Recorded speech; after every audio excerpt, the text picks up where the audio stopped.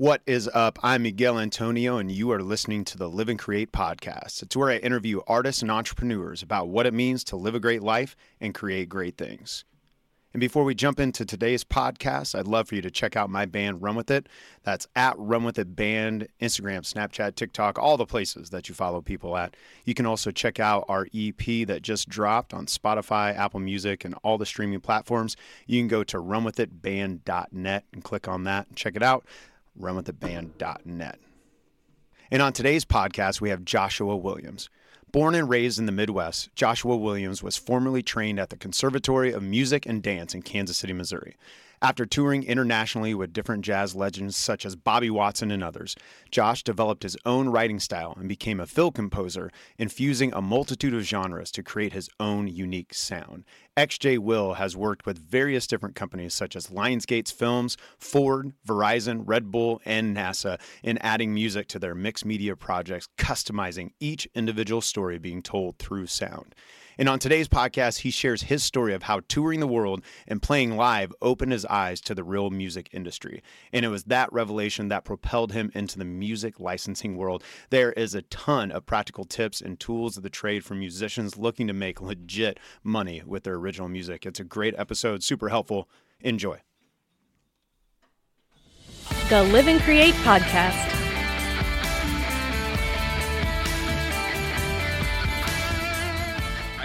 So I'm originally from St. Louis.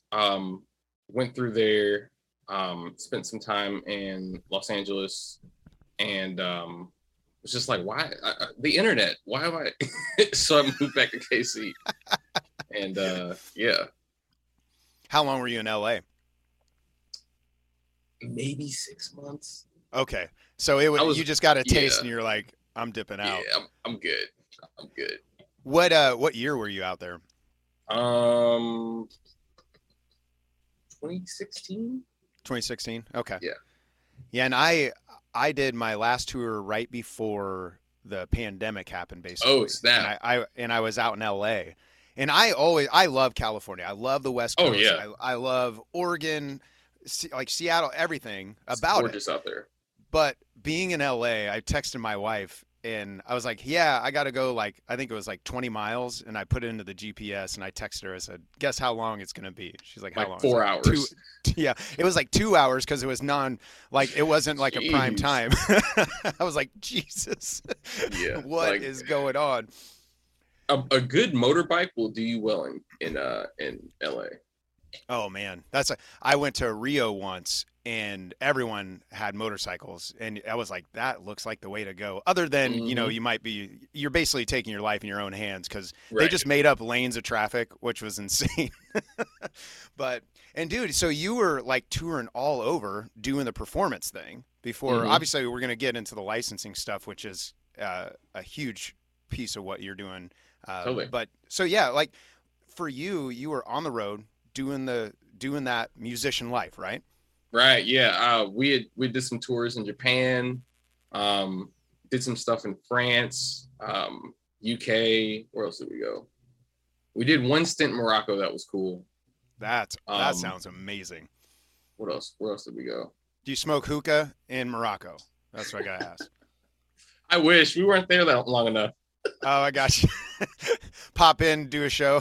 Yeah. It was literally like, hey, you guys want to just out? I still have the goal of playing on every planet, or I mean, not planet, every planet. Continent. Hell yeah, I love it. And so, like, that was like a quick stint just to do it. Right. But let me see, where else did we go? I think that was it. Obviously, there's Canada and Mexico, but like, those are a little easier to get to, especially from where we're at now. So, right. Like, but man, Japan, Morocco, my 10-year-old, he wants to go to Japan so bad. Like that's his dream. And he loves like anime. He loves like everything. Japanese culture. Oh yeah. He'll have a time out there. Oh my God. Yeah. There's Demon Slayer is one that he's been introducing me to that I've kind of gotten into. I don't know if you're an anime guy. I'm not. I'm just vicariously. I call myself an anime guy, but like I watch One Punch Man and Dragon Ball. That's pretty much it. So like, the real anime fans are like, oh, he's not an anime.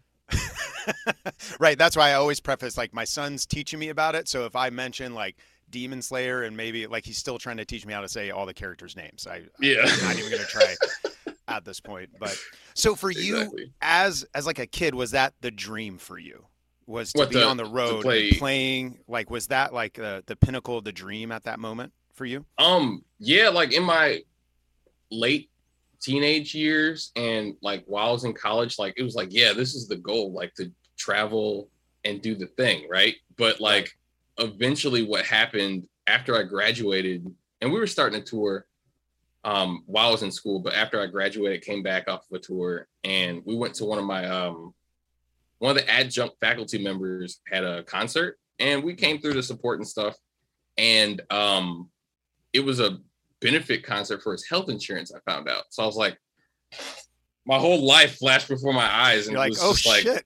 yeah, like I don't want to be playing. I mean, there's nothing wrong with playing in your 50s, but like, what if I just want to stay home and like hang out with my grandchildren or something, like Right. late nights, tour dates and stuff like that? It's not always conducive for a family. Obviously, like True. it depends on the relationship and you can make it work, but like I just didn't want to. I looked at that, was like, nah. Yeah, it is. It's a hard life. I have 4 kids, married. Yeah, man, and like I can only touring. imagine. It's my wife's incredibly supportive, like beyond belief supportive, and it's hard for us. So I could just imagine how hard that would be. So you caught a glimpse of like, well, and I think about like, I hope I get to a point where it's like I can choose if I want to play. Exactly. You know what I'm saying? Like That's this what's cool sounds about like a singing. really fun, a fun show. Let's Mhm. do this with my friends and Like this fulfills my artistic needs, exactly. and I have the choice instead of like, oh man, I have to do this gig because I got to pay rent or whatever. You know what I'm saying? Yeah, and you caught that glimpse really early on, to say, basically, I it wish I sounds could have like got you it were like, sooner. I don't want to do that. You wish you kind of got it sooner, right? Yeah, because now I'm 32, and yeah, if I would have caught this maybe 4 years earlier, like the results hopefully would have been insane. But like, yeah, I got into, so I first caught it after that, but I was still playing. We had gigs for like the next month or two. And Okay. so what I started doing with Shades of Jade, I was like, yo, like everybody, we're going to play originals from now on. And they were, at first I got a little kickback, like, what do you mean? Like, obviously, like covers is how we get into bigger venues because that's what people like, familiarity. And I was like, that's cool, but like, just trust me. And so we started playing originals more often. And all of a sudden we started getting checks from our PROs because we were performing our own music. So we'd get a royalty for it when we played publicly. Okay. So like, I feel like I should have a notepad right now. This is yeah, bro, publishing that. And that's what started me down the rabbit hole, is that like most successful musicians and artists that don't tour as much anymore, like they still make passive income through royalties. Right. And so I was like, how can we do that? Because obviously, like, we didn't have a frontman singer at first. So like, it was harder for us to get popularity or whatever, just because it's not as, playing instrumental music's great, but like, it's not mainstream. So like, it's its own niche. Yeah, yeah, of course. And that's fine. Like, there's plenty of great instrumental bands like Animals as Leaders, and like, there's a ton of them. But anyways, what happened after that first royalty check, we were like, yo, like, this might be a good idea to start doing. And so you're like, see, yeah, trust me. So that's how I got into production and doing things, because eventually, like, as we've gotten to our like mid to late 20s, everybody's in a pivot point. Like, either guys and gals are having kids or getting married or want to relocate just because of jobs and stuff like that. So like, that's when everybody started to get into production. And yeah, so it was basically me getting into trying to figure out how to make passive income for my music that I've already written. That kind of stuff came. Not mechanical royalties, because I mean, Spotify streams suck. It's the publishing royalties that you want. That's amazing. Now, for you, was it just research on your own? Were there people in your life that were pouring that mentality into you, as far as like looking for the publishing royalties and educating you on that? I don't think there was anybody directly in particular.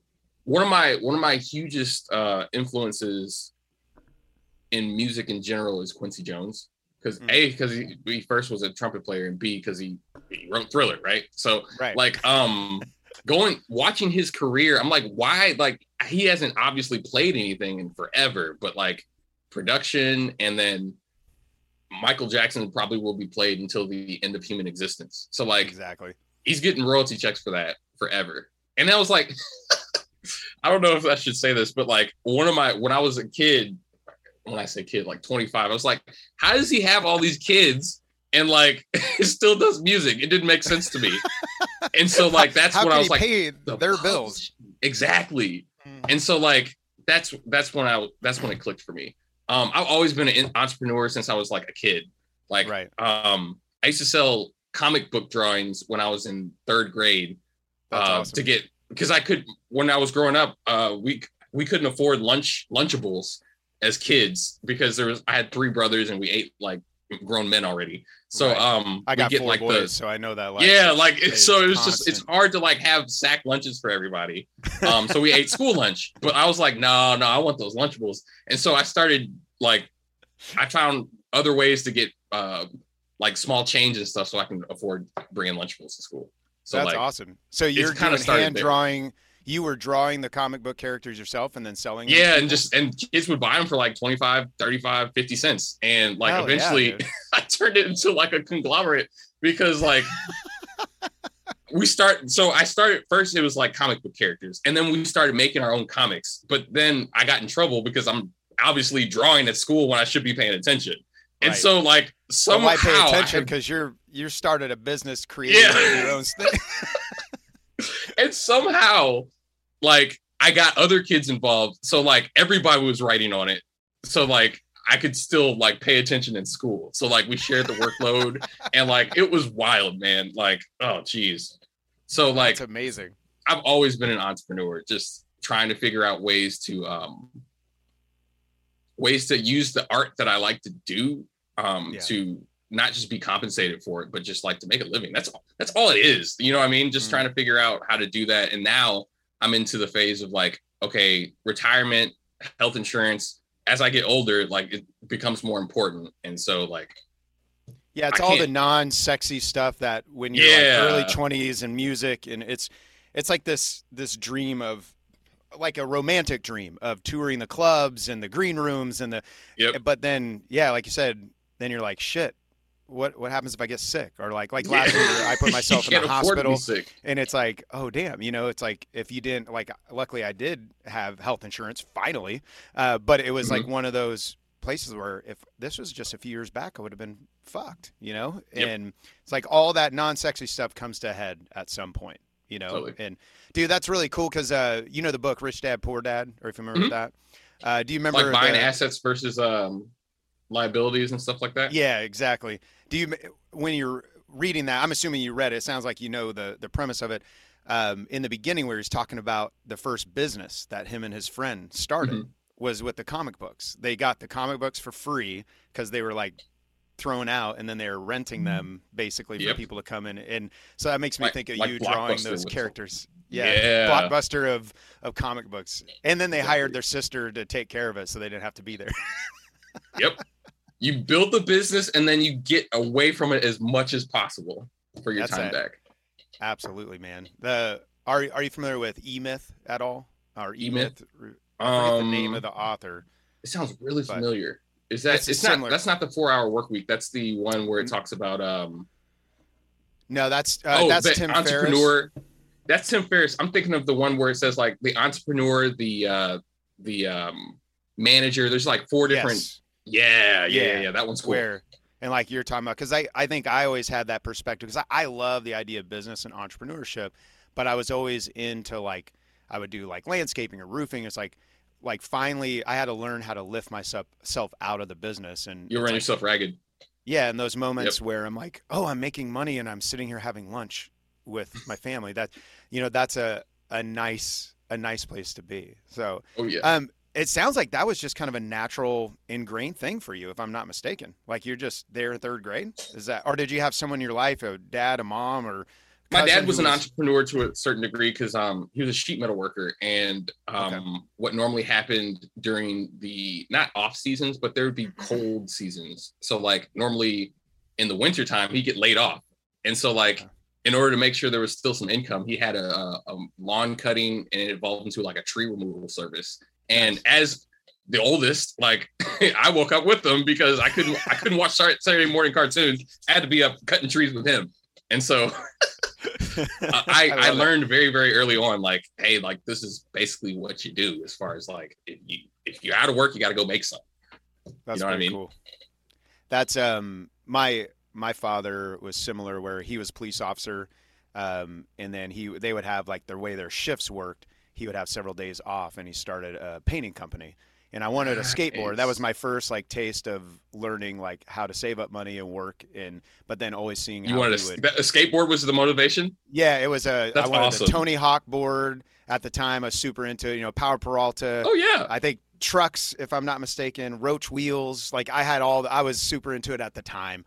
And I worked all summer to buy that damn thing, and then I think I skated for like another 6 months. But but it was so valuable to see him, like he was always starting something. Teach you how to earn it. Yeah, I'm very grateful. I was asked during an interview one time with the band where the entrepreneurship came from, and it was during that interview where I learned like out loud as I was processing. It's like, well, shit, like I got a glimpse. I think it's such a powerful thing when people come in your lives, a parent or family member, friend can distill that, into you, and just it's a mindset. And like for you, does that, I'm kind of jumping around here, but for the listener, your TikTok is killer, and it's so you're very entertaining, but it's also just very succinct information that people like. I don't know, it's just very helpful. And so, is that seeing how like your dad, invited you into that? Is that a motivator for you to invite other people into this world that you've learned in the licensing and publishing?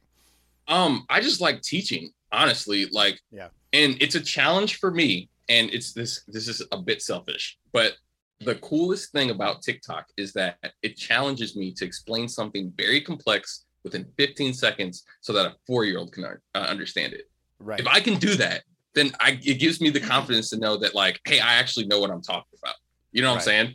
So like, I've been teaching trumpet since I was like 16 to like even younger kids or whatever. So like I've always enjoyed like the process of learning and sharing information. So like I first started with TikTok with just sharing production tips, because like as I got further into stuff, I figured like what kind of content could I talk about that I do on a regular basis so I'm not spending too much time doing other things. Right. And like that was it. Like I made a circle of fifths color-coded thing for like a bunch of producers that don't understand a lot of music theory, and that went super viral. And then they started asking me, what other things can you do to make a living? And I was like, oh, I'm actually in sync. And that it took off from there. People are like, what? Exactly. How much doing what? Well, and that's what I keep processing as we're moving forward as a band. It's like, one thing I've said, to myself is like, I know I'm willing to do anything, but sometimes that gets my ass in trouble. It's like, am I willing to do the right things?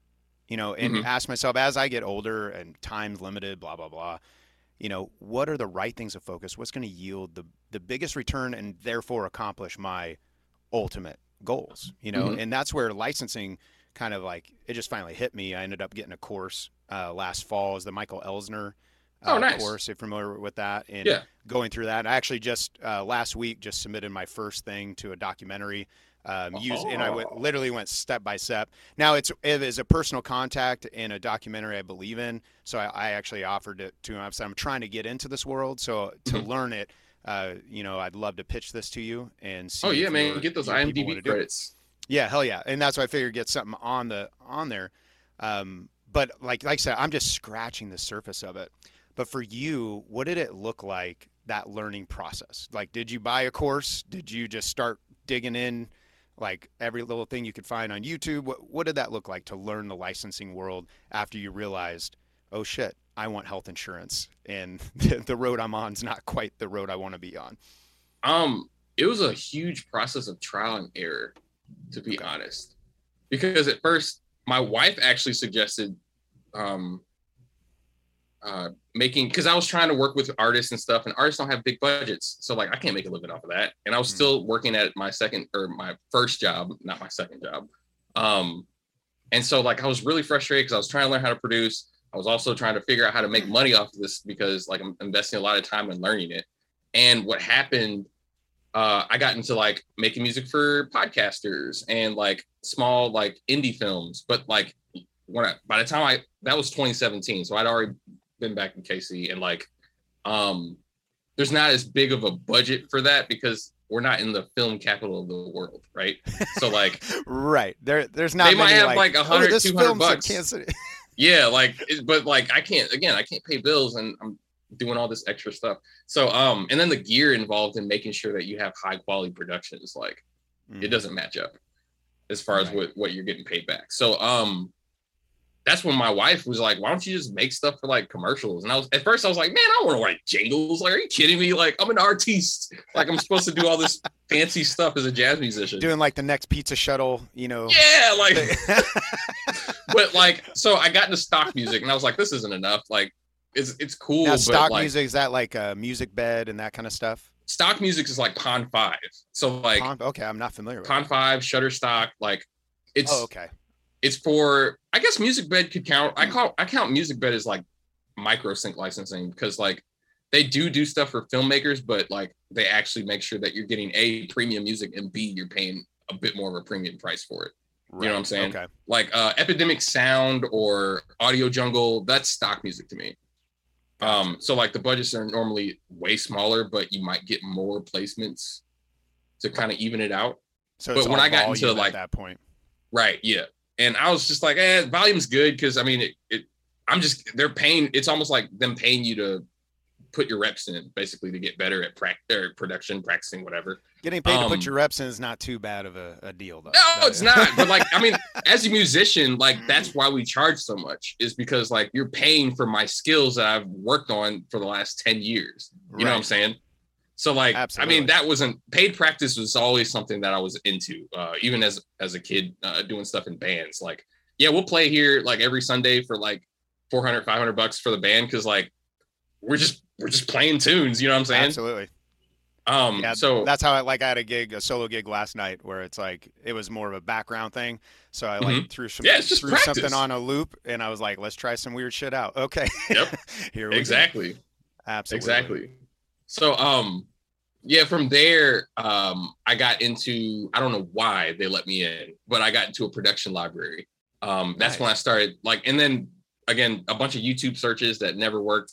I hated searching on YouTube because like, it's great, but one of the reasons why I focus more on TikTok with my education stuff is because like you'll search an hour for an 8-minute video for a 20-second answer from what you're looking for. Yeah, you know what I'm saying? That drives me nuts with YouTube. Yeah. Like, I just need to know how to fix this little thing right here. It's just right here. Yeah, exactly. And so like, that's why I like TikTok, because it's like information value right there in front of you. You waste 15 seconds of your life. And now like you have this whole new world you can get into.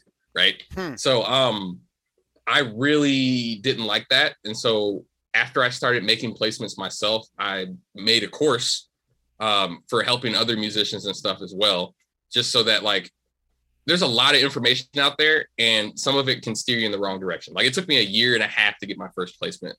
And I can shrink that time down now. 1.5 years. Yeah. But if you go to your thing, 200 songs. Right. Yeah. And so like when I got my first placement with Taco Bell, it was like $10,000. And like it was only 30 seconds. And so from that point, I was like, yo, I'm not doing anything else. I got to figure out how to multiply and make this work again. And so like studying the arrangement, mixing, mastering, the arrangement's the hugest thing. But just like kind of understanding how the industry works from there, like it was like that everything changed. That's amazing. And then doing like case studies, like some of the artists that you might love and like really jam to, they blew up because of sync licensing. Like I always talk about Lizzo, like she blew up because of like 2 different placements that she got. One was in a Netflix show and the other one was like, I think she was in Barbershop. Like, and it wasn't like, it was like radio tones. Like you could barely hear it. And like everybody Shazammed it. And then TikTok got a hold of it and she blew up. Right. Same with like Fun or Aloe Black was huge in a Gatorade commercial. And that like threw his career for a loop. Vince Staples, same thing happened to him. He got into a video game Then all of a sudden 2 years goes by and now he's got credits in like Spider-Man Into the Spider-Verse. So like stuff like that, like, well, and it that's snowballs. eye-opening, kind of like you said, getting paid for the reps, and like we're trying to learn TikTok right now and understand that idiom for us. But it's sometimes it seems like musicians are almost so desperate to like play this algorithm game that and the chance and the hope that maybe someone will pick it up, but then you're spending so much time and resources on it. Where again, getting paid for the reps, like here's another avenue. Instead of playing the algorithm game, you don't have to be famous to make a living. Yeah, and so you're making a living, and then you also still have the potential that if someone's really liking it, it could pop off. You don't even know. So yeah, man, I love it. I love it. That's why it's such an exciting thing, and it's funny because I don't know. Back to algorithms, it's probably because of algorithms that I see so much stuff on licensing now. But in reality, the more I talk to other musicians, it's still not a world a lot of musicians are in. Do you find it?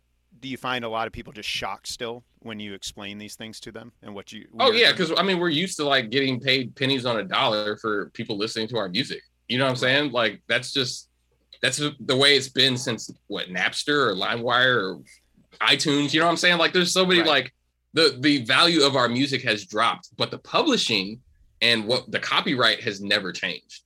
Yeah. So like kind of understanding that helps you to basically put power back into the indie musician's hands.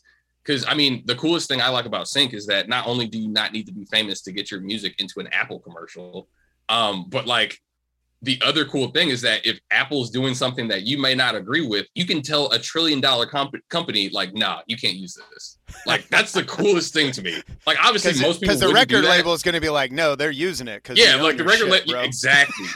Yeah, like ownership is key for like most things because like our music is intellectual property. You see what I'm saying? So like no one can take that away from you. So like it's very empowering to like kind of know like, hey, when I make this, I can exploit it myself instead of letting Spotify do its thing with it, or like a record label like kind of just put it on a shelf. Like I spent time making this, I need to be compensated somehow, or at least know that it's out there working for me. Now when you're talking about like these properties and a record label putting on the shelf, it makes me think about getting involved with, and I've still learned some of the language, but like getting part of like a catalog. So if you're part of, am I using the right term? Like a publishing catalog, music library? Yeah. Music library. Is it a piece where you can get quickly lost in that arena as well? Like to where you have to advocate for yourself, or what does that look like? It depends. My course kind of talks about it. Like what you do is, there's certain things you can do, like naming your song something. Like I got a trailer placement last year and the name of the song was Fartgate. I don't know why they picked it. And it sounds, there's no flatulence in the track at all, but I was just like, weird stuff like that works. What else can you do to kind of get seen? Nowadays I like to attack music supervisors both ways. I'll go through the music library, but I'll also go to like conferences where they're actually like, it's not a cold email anymore. There's a face to the music and you kind of make relationships that way. You see what I'm saying? Okay. Because now, like, if I ask you, instead of like, hey, buy my beats, like, if you just like, what music libraries do you use? Because like 9 times out, you don't know me from Adam. You see what I'm saying? So like, if I just ask you where you get your music from, oh, okay, cool. Now I can maybe find a way into that library and then recontact them and be like, hey, like my stuff's been vetted by the library. It's cool to use. I just put something in there. Hopefully this helps. You know what I'm saying? So I love that too. You're finding the value by listening to them. And yeah, I mean, instead of like, please put me on kind of thing. Yeah, that mentality, it doesn't help. It doesn't help anything. Instead of if anything, you want to approach someone and say, what kind of value can I help you with? Like Absolutely. That's the cool thing. And this kind of flipped as far as the mentality. Like I'm not in the music business anymore. I'm in the film business. So like, I remember one of your TikToks talking about that. I was like, damn, yeah, that is good. It like we're just on the wallpaper. Like we set the tone, but like they spend so much more of the budget not on us. You know what I'm saying? So like you kind of have to remember that. Well, and it's funny because it's like, in a sense, like even a live concert for an original band, you're there for the music, but Hmm. typically it's still about the experience. Like it's one Oh yeah, part it's of the production. experience. You're going with the drinks and the lighting and the hotel and the trip with your friends and the dinner before. Like it's all It's an you're experience. it's like understanding your role as an artist and what role you play, and here applying it to the film industry. Well, that's one thing you have, you seem to emphasize is like you make music for brands, not fans. Yep. And was that just was that just kind of a culmination? Was that one thought a culmination of this whole journey for you? Yeah, because especially as I like talk to other producers and everyone's fighting over the same placement that's going to get picked up by a label, like it's great, but like they own your music now. You can't make any more money off of it. Like Mm. anytime you create something, like if you own it, you can exploit it as many times as you want. I've had certain songs get placed numerous times for different companies because it's they only purchase it for X amount of months on a term. You know what I'm saying? Right. So like, I mean, it just makes more sense for me to get paid multiple times for the same work that I've already had. It's almost like a Absolutely. rental property. You know what I'm saying? Yeah. So yeah, digital assets, intellectual property, like it all is into like making stuff. My music serves more of a purpose than just like a 6 month period when you get released and afterwards it's old news. You know what I'm saying? Like the Right. most popular album last year was what Donda or Drake's album or whatever. No one listens to it as much anymore unless it really touched them. Right. Because like there's new stuff out. There's new music out like every That's so 2 true. weeks, it seems like. Now I'm gonna be So honest. I know it might be unpopular. My son doesn't like this opinion, but I just did not like Donda. there's I mean There's like several others albums I yeah, love to death and listen to literally probably every day for the last few weeks, but that was not my. Donda wasn't one of Yeah, them. but Yeah, there's nothing wrong with that. Like I think that it's interesting because like the way he marketed it was Oh, what I loved. that Because was like no one absolutely could stop brilliant. talking about it. You know what I mean? Like even outside of crazy Kanye, you also have like he was basically testing his album. I don't know if you've seen this TikTok. I saw this when the album came out. He was testing his album like a tech company tests a product, where like you had these live shows and like he gets reaction from the crowd. He goes back. That's why it didn't release for like a month and a half because like he'd be doing these listening parties, and like if people didn't vibe with certain verses or whatever, he would change it before the next performance that he was doing. It's like it's the wildest thing. Like it was a tour that with an unreleased album. He did a focus group of an arena.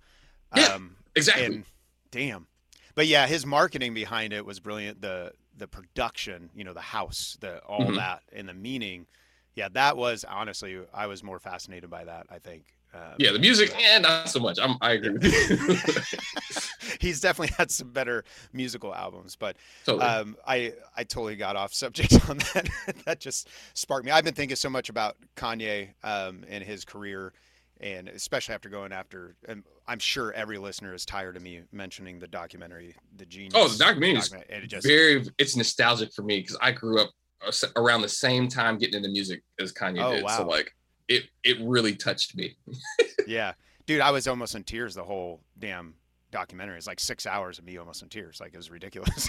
Mm-hmm. But it was so well done. And I think as an artist, there's so many things like on a meta level, philosophically, like what do you want life to look like, Mm-hmm. And down to like artistry and the reality of like there he was, 21 years ago, making beats in a living room and no one gave a shit. It's so wild, man. It's so wild. And he was going to literally change the face of music. That's so fascinating. But so like this intellectual property, when I think about licensing and even in connection with like the Rich Dad Poor Dad stuff, that's what, as an artist, it seems like we now have an opportunity. You can literally build a house a day, essentially. Like that can turn you profit. And there, Michael Elsner, he talked about one of his songs where it's like over 6 years, it was a 2-chord song that took him like 10-15 minutes to write. It was just like this. He wasn't like, it's like a legit musical thing. He wasn't just like messing around, but he just put it out there, 2 chords, acoustic, kind of instrumental. And he's like, I made $20,000 off of that. It's wild, man. And it's like, that perspective is crazy. Is there any what's like your top right now? What's your top story of like where you've seen that property really yield a return for you? I'll give you an interesting one. Because I didn't actually win the placement. I've been working with a music library for about 4 or 5 years. And yeah, I'll tell this story because the other one I signed NDAs. I can't talk about it. Gotcha. Because sometimes I'll see trailers before they release and stuff like that, and I know the trailer's already finished and done, but like, I just don't want to record anything. I'll get in trouble for later. But I got offered. Okay, so I made a song called Johnny Cider Seed, and it was for it was like some weird like techno trap thing that the library just was asking for because they didn't have any in their catalog. And so apparently a rep from Apple came across it and thought this was really, really cool. And they put me into a group of composers they were considering for the TV show Today at Apple. It's like a mini series. And I've done feature length films before, but I've never done a TV show as the composer. Like I always like, maybe I've gotten placements on TV shows as like the like an additional composer, but never like making the theme, doing the underscoring and stuff like that. And so like, this wasn't even like traditional broadcast TV. And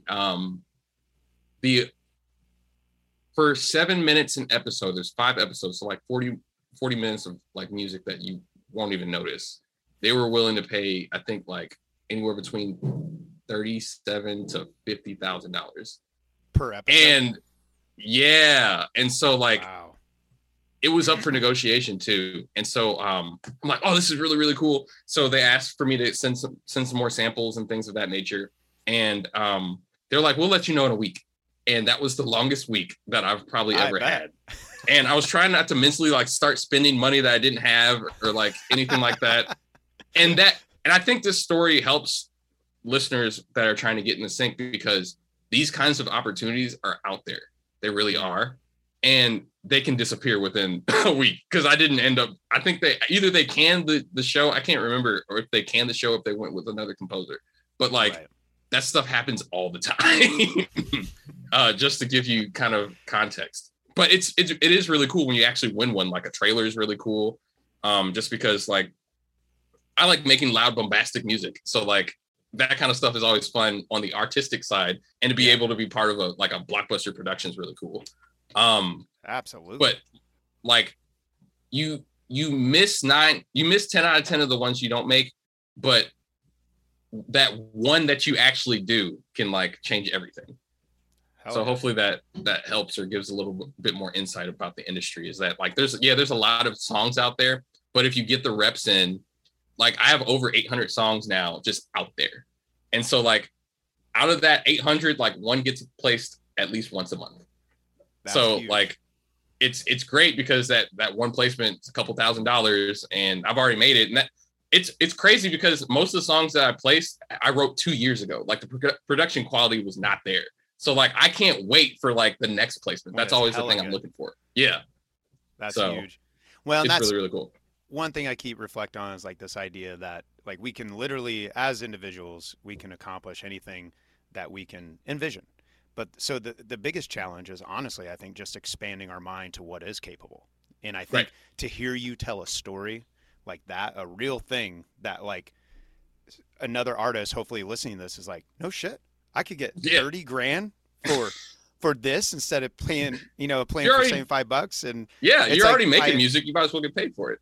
Oh yeah. And it's like, I have a friend who's been helping us along where in the live music realm where, it's like, I remember going to shows, in a blizzard to Chicago and you walk away after a night of playing, and we locked our keys in the van, had AAA come, all that. And they gave me $25 out the door. And I thought I was going to get in a fight with the doorman. Like I was so angry. Like I cannot believe that was one of those moments where we got to learn something. And so it's like all along the way, it's like we started learning people making $1,000 a night. I'm like, well, shit, how do you do that? And then suddenly then I start finding these people who are making, way more than that. I'm like, it starts expanding. And then to hear that, like you don't have to be a slave to the road and a slave to like everyone's whims and when they want you to come, or play even the just show. the weather. If you're doing a huge outdoor show and like Yep. it rained. That is true, and that's why, friends, you get rain or shine in your contract. But but yeah, and that's a great point too. That's huge. So I love that. I love that story because it does it. When I heard that Michael Elsner story, I was like, shit, 20 grand, 6 years, one song, just let it keep working for you. And then to hear that, that's huge. Now, when it sounds like you're doing a lot of these productions, doing the film, are you like creating like? Sorry, I'm forming the question out loud. I do this a lot, so I stutter. No, you're good. You're good. I like seeing the gears turn. Are you sitting down like, well, here, this is probably the best way to. So, like, for example, Michael Elsner's process is he gets together with some friends and they create like a 10-song album under a certain theme, and then they add that to their catalog. It's not anything specific, but it's like a feel and a vibe that they're putting together, and it's this thing. But it sounds like some of yours might be more requests, like I want this particular thing, and you're creating it for them by request. Are you doing both? What does that look like, that creation process? I do both, and I like doing custom stuff because I can get a little more granular. You know what I'm saying? Mm-hmm. Creating with a purpose is like the coolest thing to me because like music is so subjective that like I might make something cool that I like, but like if I send it to the guy that I'm my client, like, and he hates it, it's just like I wasted 4 hours for nothing. Right. So like normally I like working custom stuff because they already have an idea of what they need, and it puts me in this creative box. And boxes are less limiting than like having all possibilities to me, because like you have so many options, there's so many harmonies that you can use and stuff like that. If you're put in the box, you have to make something out of nothing, and that's like the most exciting to me. So like I like doing custom work. I also do like the album production work as well, because most of the time the custom work pays more, but most of the time what gets placed is the bulk album with a certain theme. You see what I'm saying? Because a lot of music libraries work in bulk like that. You can't just send them like 2 songs and be like, hey, let me get into the library. They like dealing in bulk. So like making like an EP or an album size project and then pitching that to different libraries is basically what I do outside of just writing custom work. But because that's how you get in the door. It's almost like a business card. Okay. And then after you get into the library, I see what you do. I like what you do now. Yeah, they're like, hey, we like this.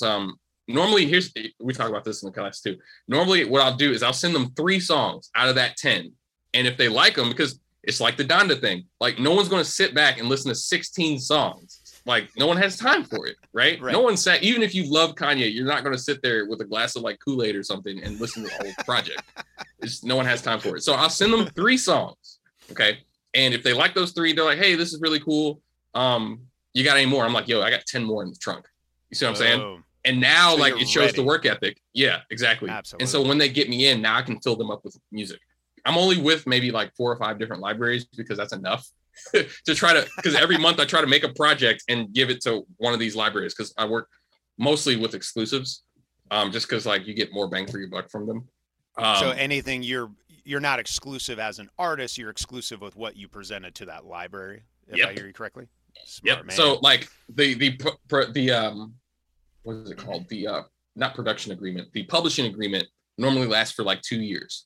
So if they haven't made any placements with the music I gave them, after 2 years, I can either let them keep it in perpetuity for another 2 years or so, or I can be like, oh, well, you guys maybe they don't come to you guys for hip hop or something like that. So let me take this out and give it to another library and let them hold it.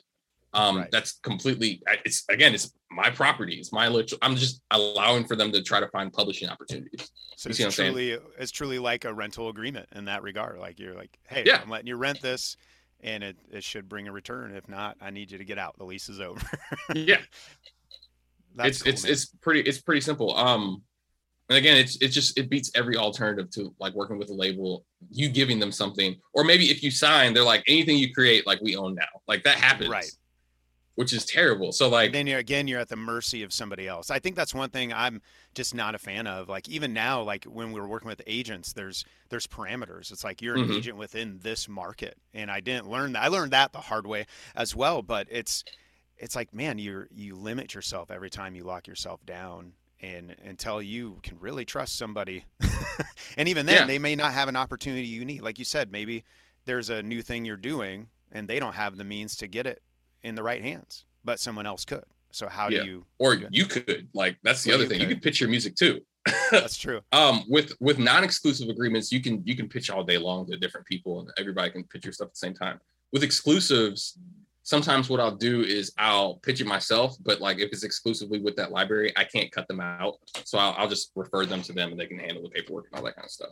That's fair. That makes sense. But I think that the biggest thing that most people should definitely get into when it comes to sync is understanding the legal side first, and kind of knowing like how can I exploit what I've already made? Because if you don't exploit it, someone else will. Right. Well, and the reality is, it's probably like I'm looking at this little hard drive. Listener can't see it, but the songs The that I gold have mine on on this there. hard drive, right? Mhm. And I wonder how many musicians have demos they haven't finished or whatever it is. Like I went through and just started compiling all the instrumentals I just fucked around with one day, and I'm like, with some work, I think this could be useful to somebody. Like, Yep. and there's got to be so many people out there. What you've given so many very good practical things. Let's say there's an artist right now. Maybe they just recently had their first experience of seeing like the 60-year-old musician who didn't have health insurance, and they're like, okay, I need to make a change. Where would you encourage them to start? Like, what's the first step for them right now? The first step is definitely registering with a PRO. If you don't do that, then if you get in the sync and you approach a library, if you don't have a PRO number, like they're not going to take you seriously. They're like, bah. And that exactly, and that's how you get your royalties. The holy grail, and this is something that I'm aspiring to do, is get a TV theme song. Because what happens is they pay you up front, and it might be a couple thousand, which is great, but the back end royalties, because every time that TV show is played on air, you get paid for it. So like, it's like getting that the Friends guy that theme wrote the song. Jeopardy theme, or the Office theme, like these guys are balling out of control. You see what I'm saying? So like, they're like their what you wanna cigars do. with $100 bills at that point. Like, Exactly. That's the one theme song for The Office. My wife is always like, "How come you don't skip the intro?" I was like, "Why would I skip the intro?" It's like, amazing, right? I love this intro. It sets the tone. Yeah, exactly. So like that's the thing. Like so Any suggestions on a PRO? Like I'm with BMI. I'm a little Okay. What's the word? I'm a little biased, because everybody I've known that has worked with ASCAP, they've switched over, and it's always a nightmare to switch. So like, Okay. And we talk about this also. I do a free like not a seminar, but like kind of just like a webinar of information on how to get started. So like What we talk about first, you got to get with your PRO, understand the legal side of sync so that you kind of know what you're getting into, understanding your ownership rights and all that kind of stuff. Then after you sign up with like a BMI and ASCAP, SOCAN, what have you, if you're in Canada, then you would, like you were saying, create licensable music that's sync built, like the arrangements cool, like there's short intros, stinger endings, that kind of stuff, right? Right. And then you start pitching to libraries. Because obviously, like if you sent your stuff to a music supervisor, unless they already know you or you have some credits, they may take you seriously, but there's a way bigger chance that they don't, right? So things of that nature, I would make sure that you have streaming links. Don't send them attachments, because it's going straight in the trash. No one has enough server space for all the music that people send them. So like, just don't do it. What else do you do? So like that process is that takes the longest to try to actually get your foot in the door with a music production library. After that, you accept a publishing agreement, then you just start shoveling a bunch of music in there. And while you're doing that, maybe start looking for another library. You see what I'm saying? Yep. When you do it that way, you're creating a catalog while you're waiting for someone to give you a chance. And the bigger your catalog gets, the higher likelihood of you actually getting into a library, because again, they think in bulk. So if you have 40 tracks just ready to go, one stop, no samples, none of that kind of stuff, it's just easy to clear. Like, Yeah. I'll take that. And I'm not even in a library. You know what I'm saying? Like, so like, it's just, that's the way I try to teach. And then from there, you just make music, and the publishing or your music library goes, congrats, you got a placement. And they tell you how much it is and how long it's going to take to get paid. That's pretty much awesome, man. That's cool, dude. Well, I love it. I love that you're putting in the time to actually help educate other people as well. And yeah, it'll be, yeah, I'm excited Here's for people to something, hear this info. I don't know if you've heard this, but here's just some food for thought. Because I hate, sometimes I'll get comments that talk about like it has a scarcity mentality behind it. Like, why would you share this if like you're making X like 6 figures or whatever? And here's the thing. There's enough bread for everybody to eat when it comes to sync licensing. Just actually, let me pull out my calculator here. I'm going to do some quick math for everybody in the audience. You can follow along with your calculator. There is 16, I counted, there's about 16 different streaming services, right? So like your Hulu, your Paramount Plus, your Disney Plus, all the pluses, Netflix, whatever. Let's just say they come out this year with, I don't know, let's say 15 different TV shows. So 16 times 15, that's 240 shows.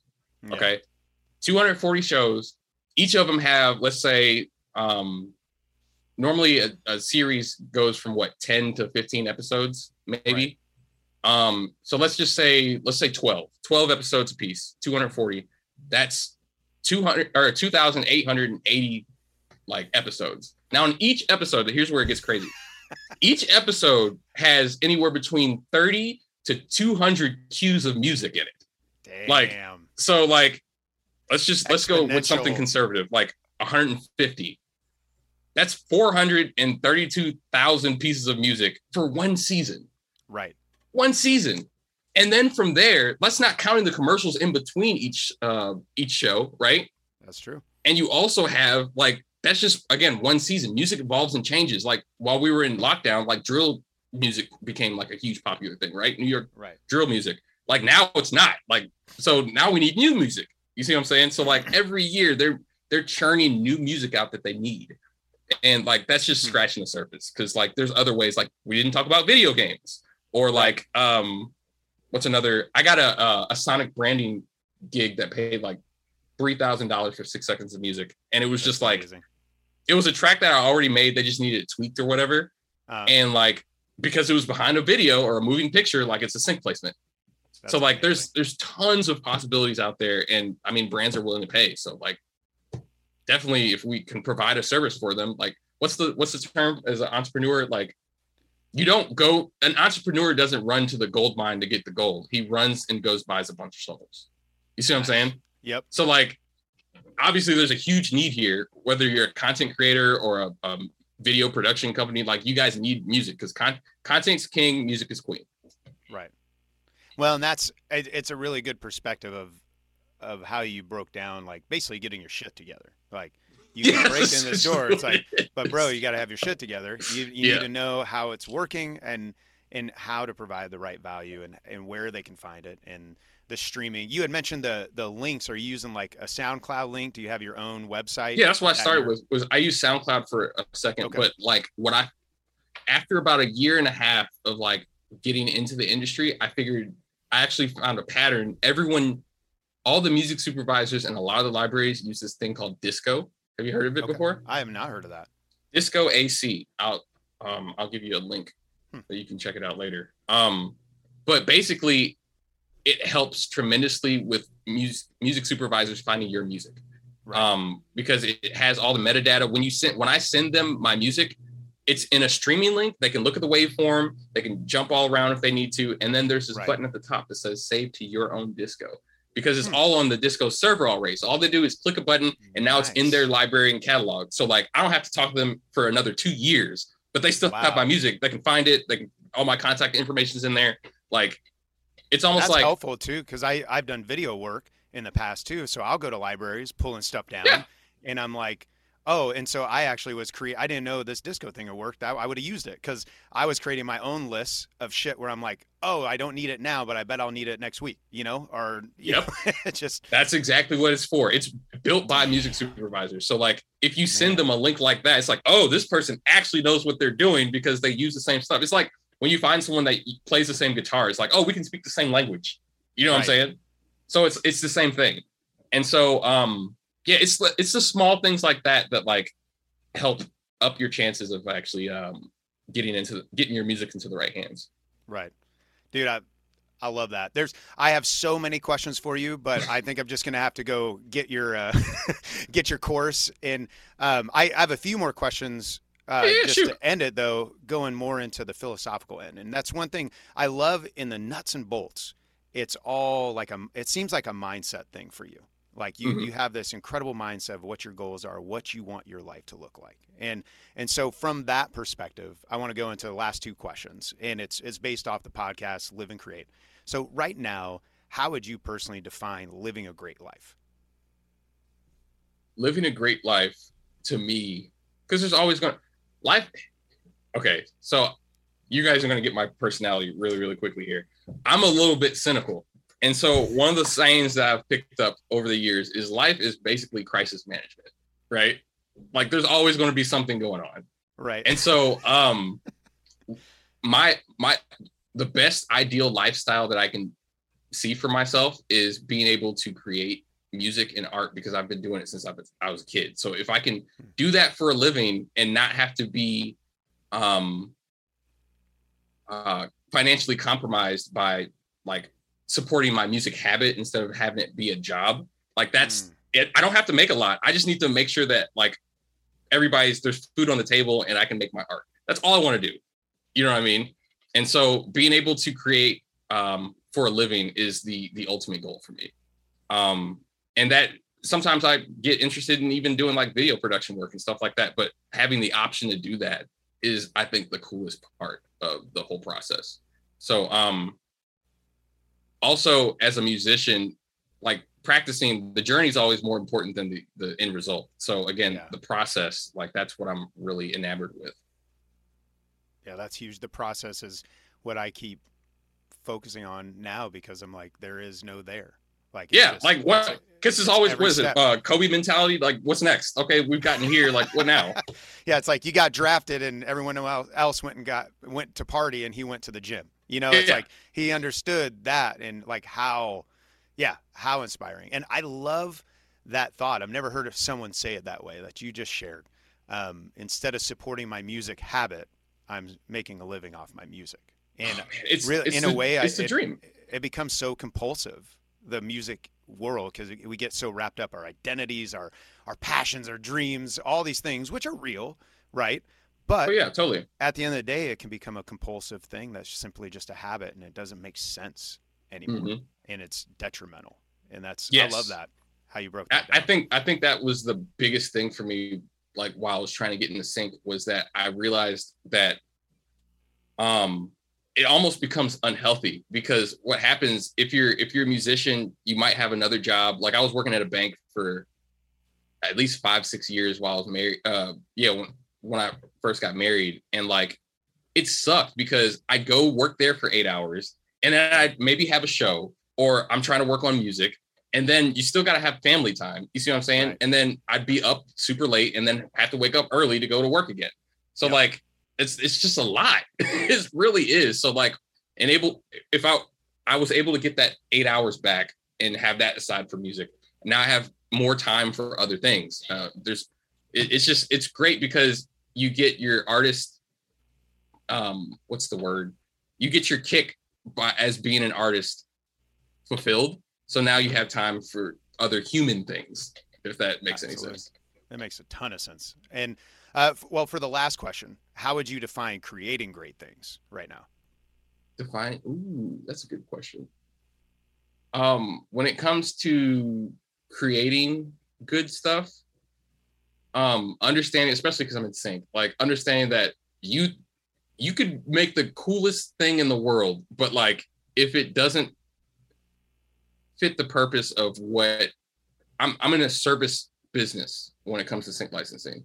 So my clients, if it doesn't fit the client's need, if it doesn't help tell a story or sell a product, it's not useful for them.